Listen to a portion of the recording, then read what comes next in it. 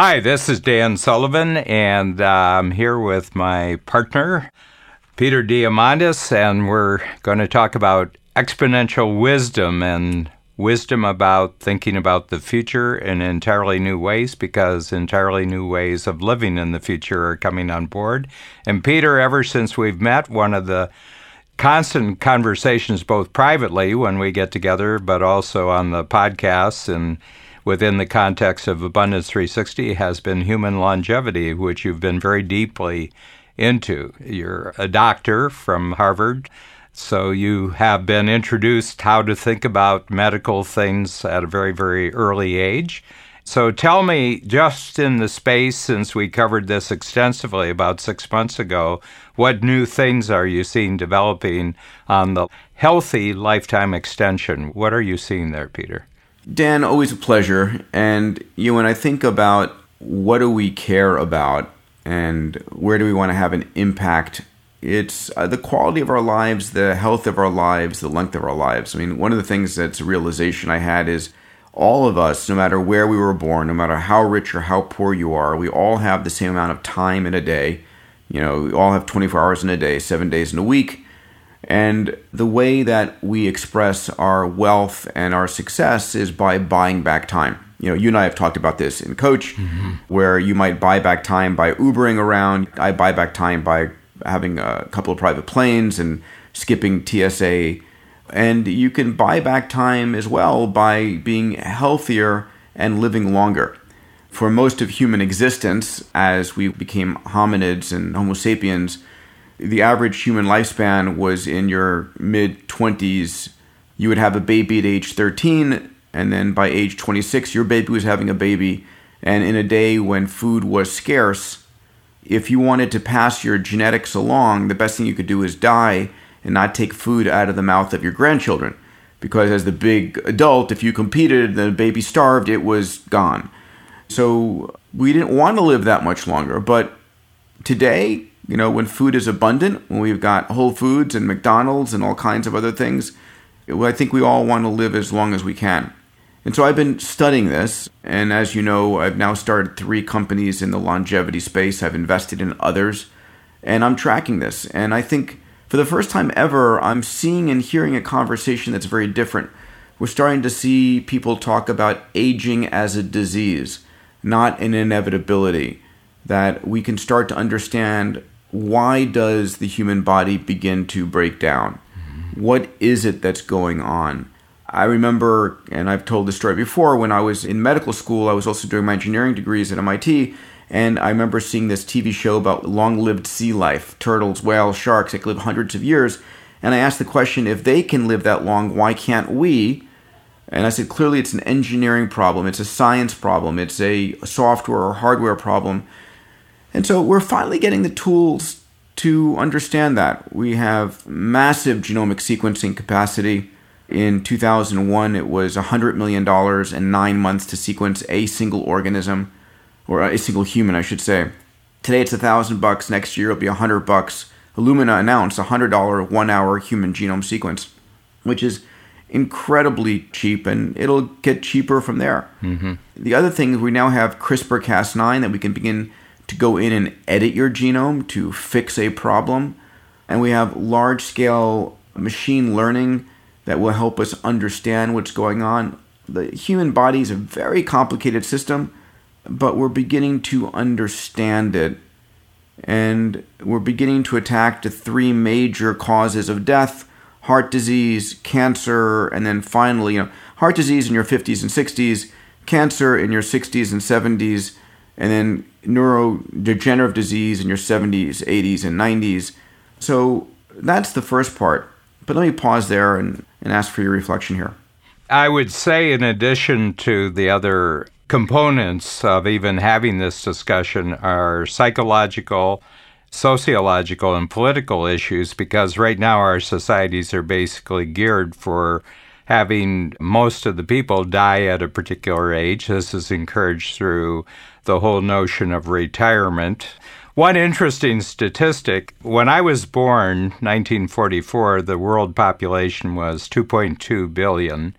And in my lifetime, it's gone from 2.2 billion to about 7.5 billion, just in the course of one lifetime. You've been busy. Yes, I haven't told you about some of my side interests.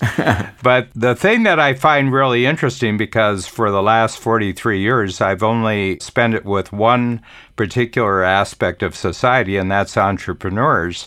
And I think that my greatest achievement, if I look at the 18,000 entrepreneurs who've been through Strategic Coach, I've disabused them of the concept that they should retire. I said, first of all, it's kind of a recent concept in society. It only dates from around the 1870s that there would be a retirement age, and then there would be some sort of state help to support you. But you may find this interesting, Peter, that Social Security in the United States came in 1937, and there was a statistic in the late 90s. This was 97, so they were looking at 60 years of payouts from Social Security, and the average payout in 1997, 60 years into the program, was 29 months after 65. Okay, and this was a crisis for them because when they established the 65, you would retire at 65 and you would get the payout, the longevity in the United States was 58 years. Wow. So the government just saw this as a moneymaker. What a scam. This is the Ponzi scheme of Ponzi schemes, that you would get that. But now, within the last 20 years, it's shot way up because people are just living much longer than the actuarial tables had predicted. But still, that concept of slowing down, stopping what you're doing, not working, not being useful anymore is a very, very powerful thing. And what I've tried to get my entrepreneurs to do is to say, instead of 65, why don't we think of 85 or 90? You're going to work through till 85. And I've had phenomenal success with that. I think I've shifted the brain of almost everybody who's come into the program. I said at 65, if you've taken care of yourself, you're at the top of your game. You have a mastery of what your business is because you created the business in the first place. And don't think about stopping. I said if you stop, it's a signal to the universe that wants the parts back. So don't be thinking in this. I cannot stress this strongly enough. And I 100%, 1,000% agree with you. Stopping in retirement means you're ready to retire your bits back to the universe. And the stats are pretty staggering. There's such a mental game in mindset. We talk about mindset all the time, this mental game in mindset. I fundamentally believe that I can add hundreds of years, and I'm working and I'm searching towards that. I'm looking at the companies, looking at the technologies, doing my best to take care of myself. But retirement is, in one crazy sense, it's not scientifically valid, but I think of retirement as a leading cause of death because you give up and you slow down and it's just game over. I just had a brand new group start with my 10 times program yesterday, and I got them to rearrange the number that they plan to die. So the first exercise that I do, I said, I have a box here, and I'd like you to write in the age at which you're going to die. So I picked somebody, and it was 86, and I said, okay, let's talk about 85. And how do you want to be physically at 85? And the person says, really fit. How do you want to be mentally sharp? How do you want to be financially totally free, independent freedom? And I says, what about your relationships, the quality of lots of relationships, very warm and supportive. And I said, what do you want to say about the life you've lived for the first 85 years? It was totally productive, totally gave back. So I said, okay, you're physically fit, you're mentally sharp, you're financially free, you got great relationships, and you've lived a really, really productive life that you're proud of. What do you think the chances are you would die at 86? And they say, oh, I don't think I would. Well, I says, how many years beyond 86? And he says, probably another 20. So I said, okay, so we can move the number from 86 up to 106.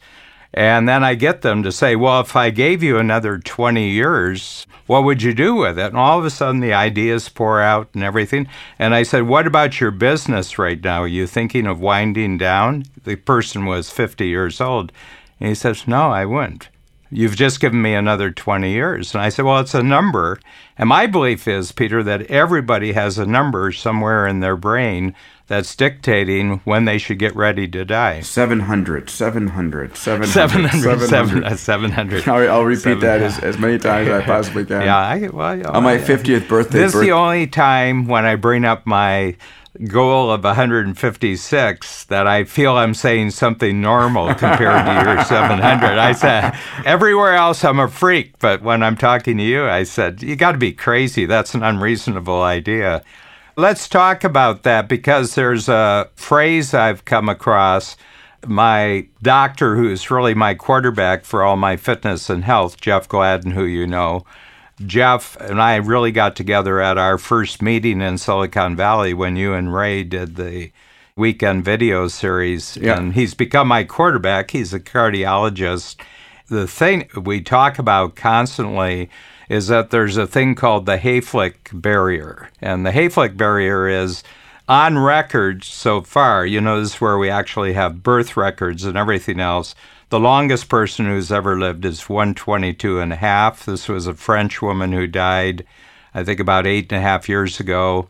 And she was also the first person who was ever 121, and she was the first person who was 120 on record.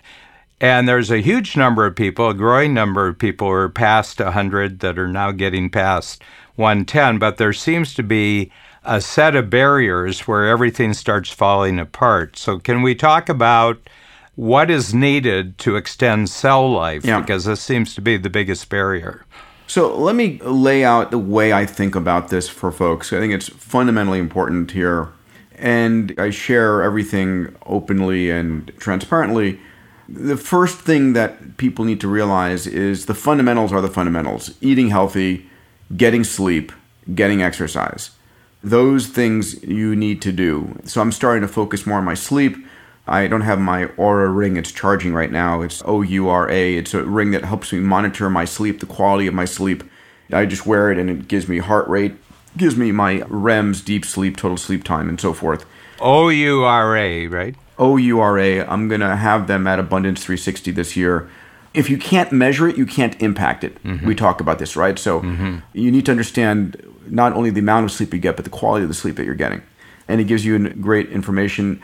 So having great sleep is important. Eating healthy, I am very much on a no sugar, minimum sugar, I should say, vegetarian or vegan with the addition of fish for protein. So, I mean, that's how I eat.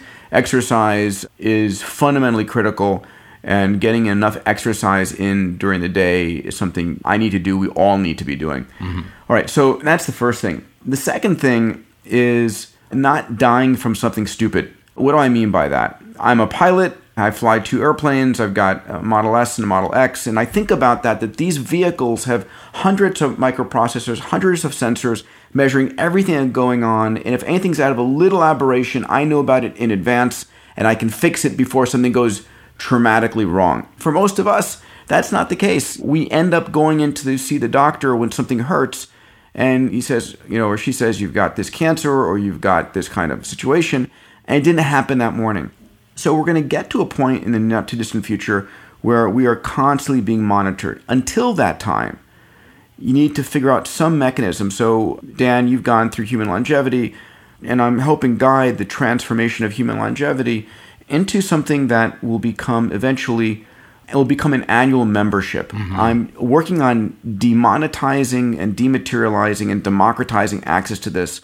I want you to imagine that every year, at least once a year, maybe twice a year, you'll go spend 4 hours, you'll be digitized. Your genome, your microbiome, your metabolome, full body MRI, brain imaging, brain vasculature, coronary CT, all of this stuff is happening, and we generate 150 gigabytes of data about you, and then we analyze against the top 20 leading causes of death.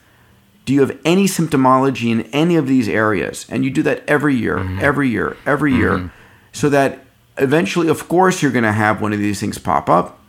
And you want to see it at stage 0, stage 1, where you can fix it. Ultimately, I think that's the way we don't die from something stupid.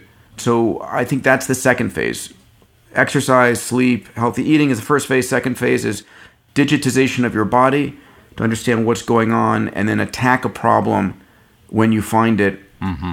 The next phase is going to be the regenerative phase, and this is where it's stem cells and other certain things, potentially like GDF11, and I'll come back to that phase, which extends the lifespan.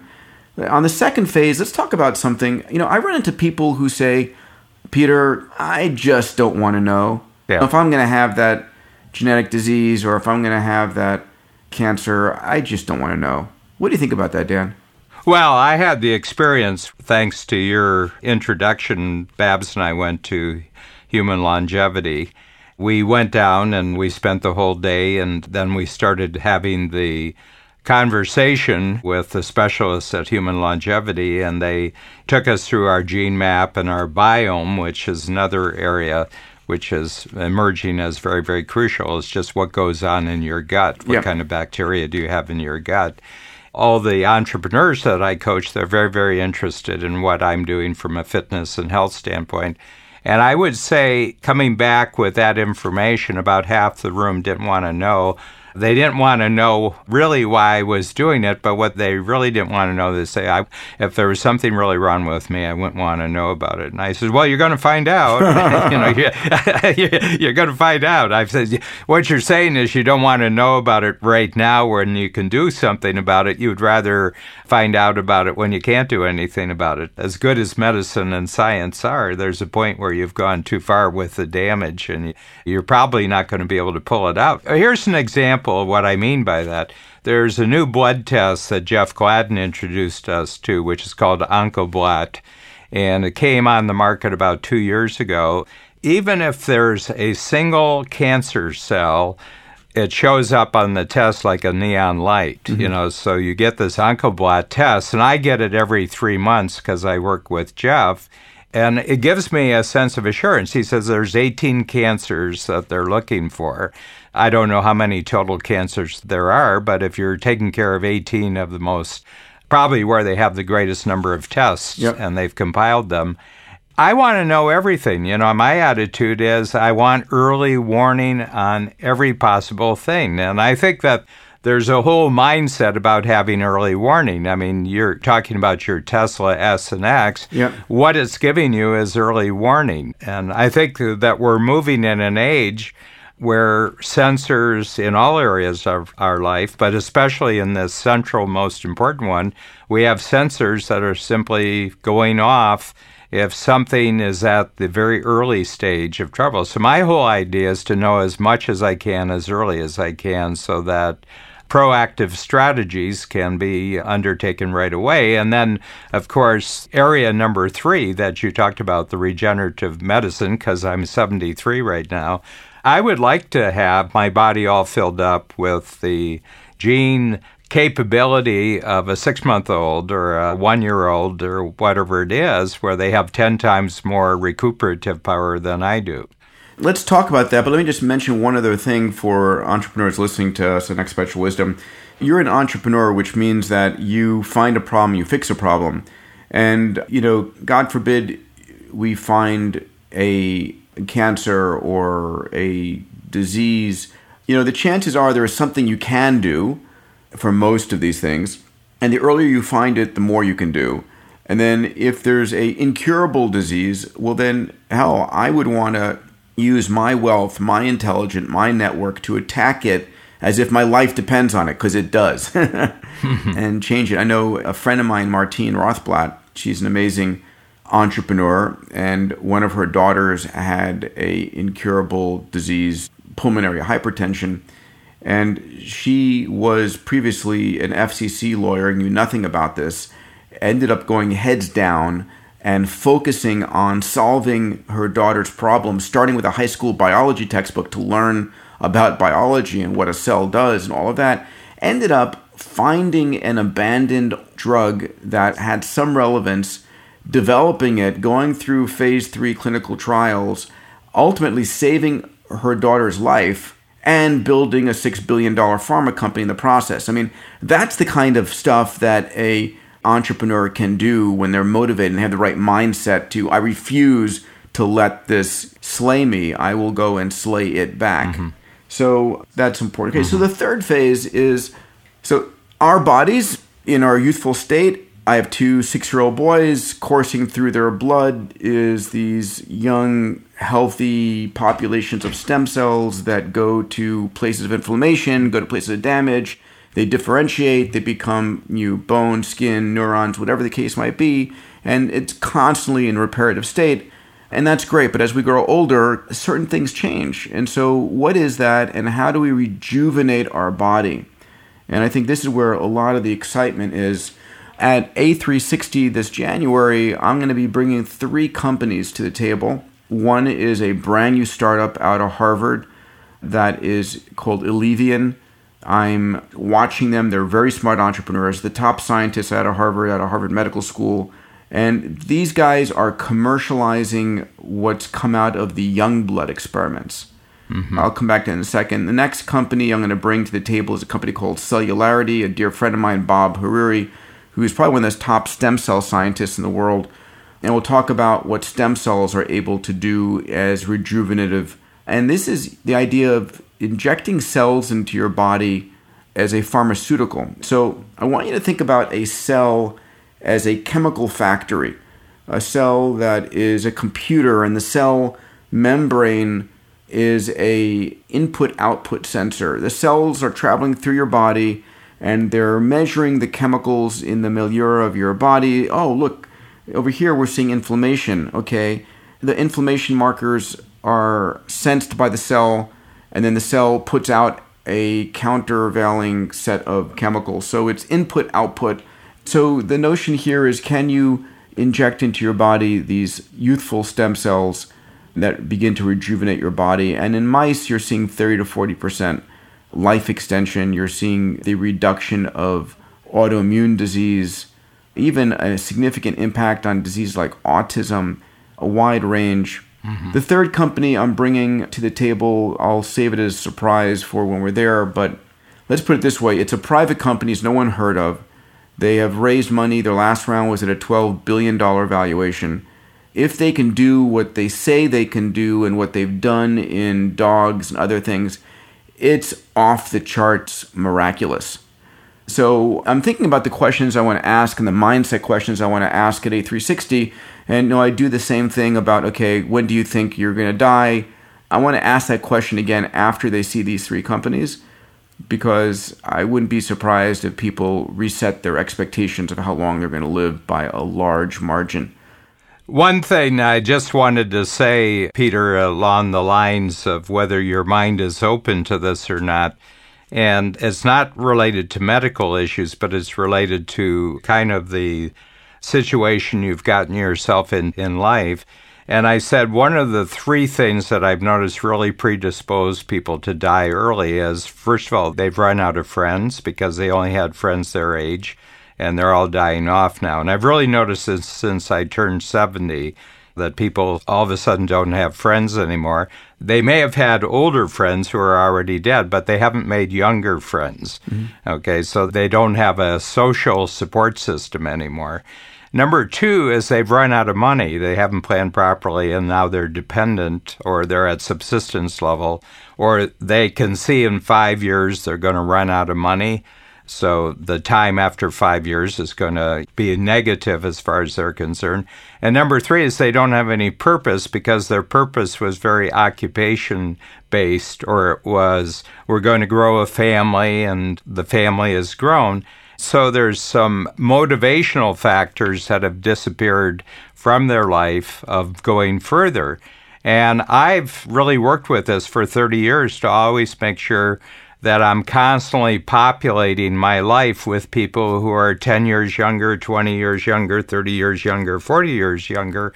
And I never really had a lot of friends at my own age. I had a lot of older friends who are gone. I became an entrepreneur so that I would have complete control over my money. I make as much money as I want to make.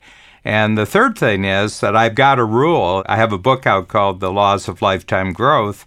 And the first law is always make sure that your future is bigger than your past in terms of what you're interested in and what your goals are. So When I was 70, I established another 25-year framework ahead of me, and I said, when I'm 95, I'm going to be a lot better coach than I am right now, and as fit as I am right now, I'm going to be a lot fitter when I'm 95. It's amazing to watch people hear this because they say, well, how are you basing it on? Well, it's the type of things that you're talking about. I'm looking for fundamental breakthroughs in the area of science and medicine and fitness. And because I'm looking for them, I'm hearing them. I mean, you have to prepare your mind for this. I mean, you talk about sensors that outside of ourselves that tell us things. We have to have sensors inside of ourselves to actually pick up on crucial information. I fully agree with you, pal. And one of the things that I can offer to my friends and colleagues who are members of Abundance 360 or members of Abundance Digital. And there's a few seats left. There are, but depending when people are hearing this, it may well be full. But you can go to You never know. You can go to a360.com. It's not sold until it's sold, Peter. Yeah, but we got amazing response. But anyway, the reality is, I'm going to be sharing with my community everything I'm learning about. Mm-hmm. All right, and it's a constant conversation because the greatest value I can deliver is knowledge about the breakthroughs going on. I was just with Ray Kurzweil last week. We spent the day together catching up and brainstorming. We did a webinar to the Abundance community as well. And we were talking about this notion of longevity escape velocity, which is a fascinating notion.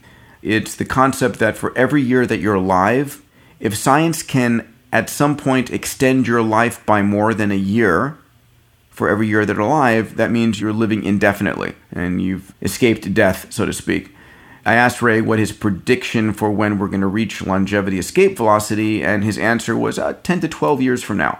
So, as I like to say, don't screw it up and die from something stupid in the interim. And the tools that we have now are extraordinary. Listen, the body and all of the complexity of our genomics and understanding it, it's massively complex. And so many times you hear about situations, you have no idea what's causing it. Is it an infectious disease? Is it genetic? What is going on? And sometimes you never find out, but we're learning more and more and more. I'm reading constantly about science and discoveries in that area, and there's no bigger marketplace to commercialize than extending the healthy lifespan. Mm-hmm. So I think a lot's going to be done in there. And so this next decade is critically important. Mm-hmm. If you had 3 mindsets that you were going to recommend to people to develop on a daily basis that would, 1, put them in a position that they would, as early as possible, take advantage of the breakthroughs, what would the 3 mindsets be? You've gone through this yourself because you were 20 and 30 years ahead of everybody else that I know thinking about this, so you've developed these mindsets. So, when you say mindsets in relationship to longevity? Yeah, and longevity, for themselves. Yeah, so I believe that if you believe you're going to die, you will.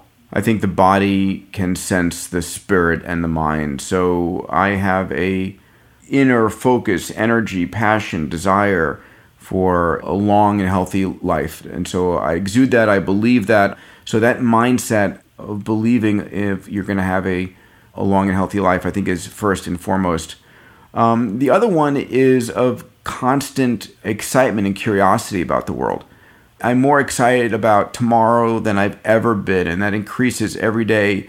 We're living in this most extraordinary world where I can't wait to see what's going to be happening. It's just a world of excitement, a world in which anything is becoming possible, that we're living in miracles constantly, and it's just part of why I want to live for hundreds of years is to experience what that's going to be like. Mm-hmm. And then I think ultimately it's living a life of love and gratitude and positive nature and bringing that into every aspect of your life. One of my favorite sweatshirts I wear says "Hug Dealer" on it because I just go around delivering hugs to the people around me. Mm-hmm. So I think those are kinds of the attitudes. There's a final attitude that I think is very important, is that when you run into a problem, solve it. Mm-hmm. It's this notion that a great, juicy problem deserves getting solved. You get hit with a problem, it's like, shit, what am I going to do now? And you need to flip it to, okay, screw it. I'm going to solve this problem. I'm going to refuse to let this problem stop me, slow me down. I'm going to nail it, I'm going to solve it, and I'm going to grow from it. And that mindset is what makes a great entrepreneur as well. So there's 4, sorry, not 3. Yeah. That's great, because that's something that people can adapt in the next 24 hours. And that changes their future, just having those mindsets. So that's great. I had kids at 50 years old. They're 6 now, and I want to enjoy my great-grandchildren. That would be amazing. Thank you, Peter. Thank you, Dan. A pleasure as always.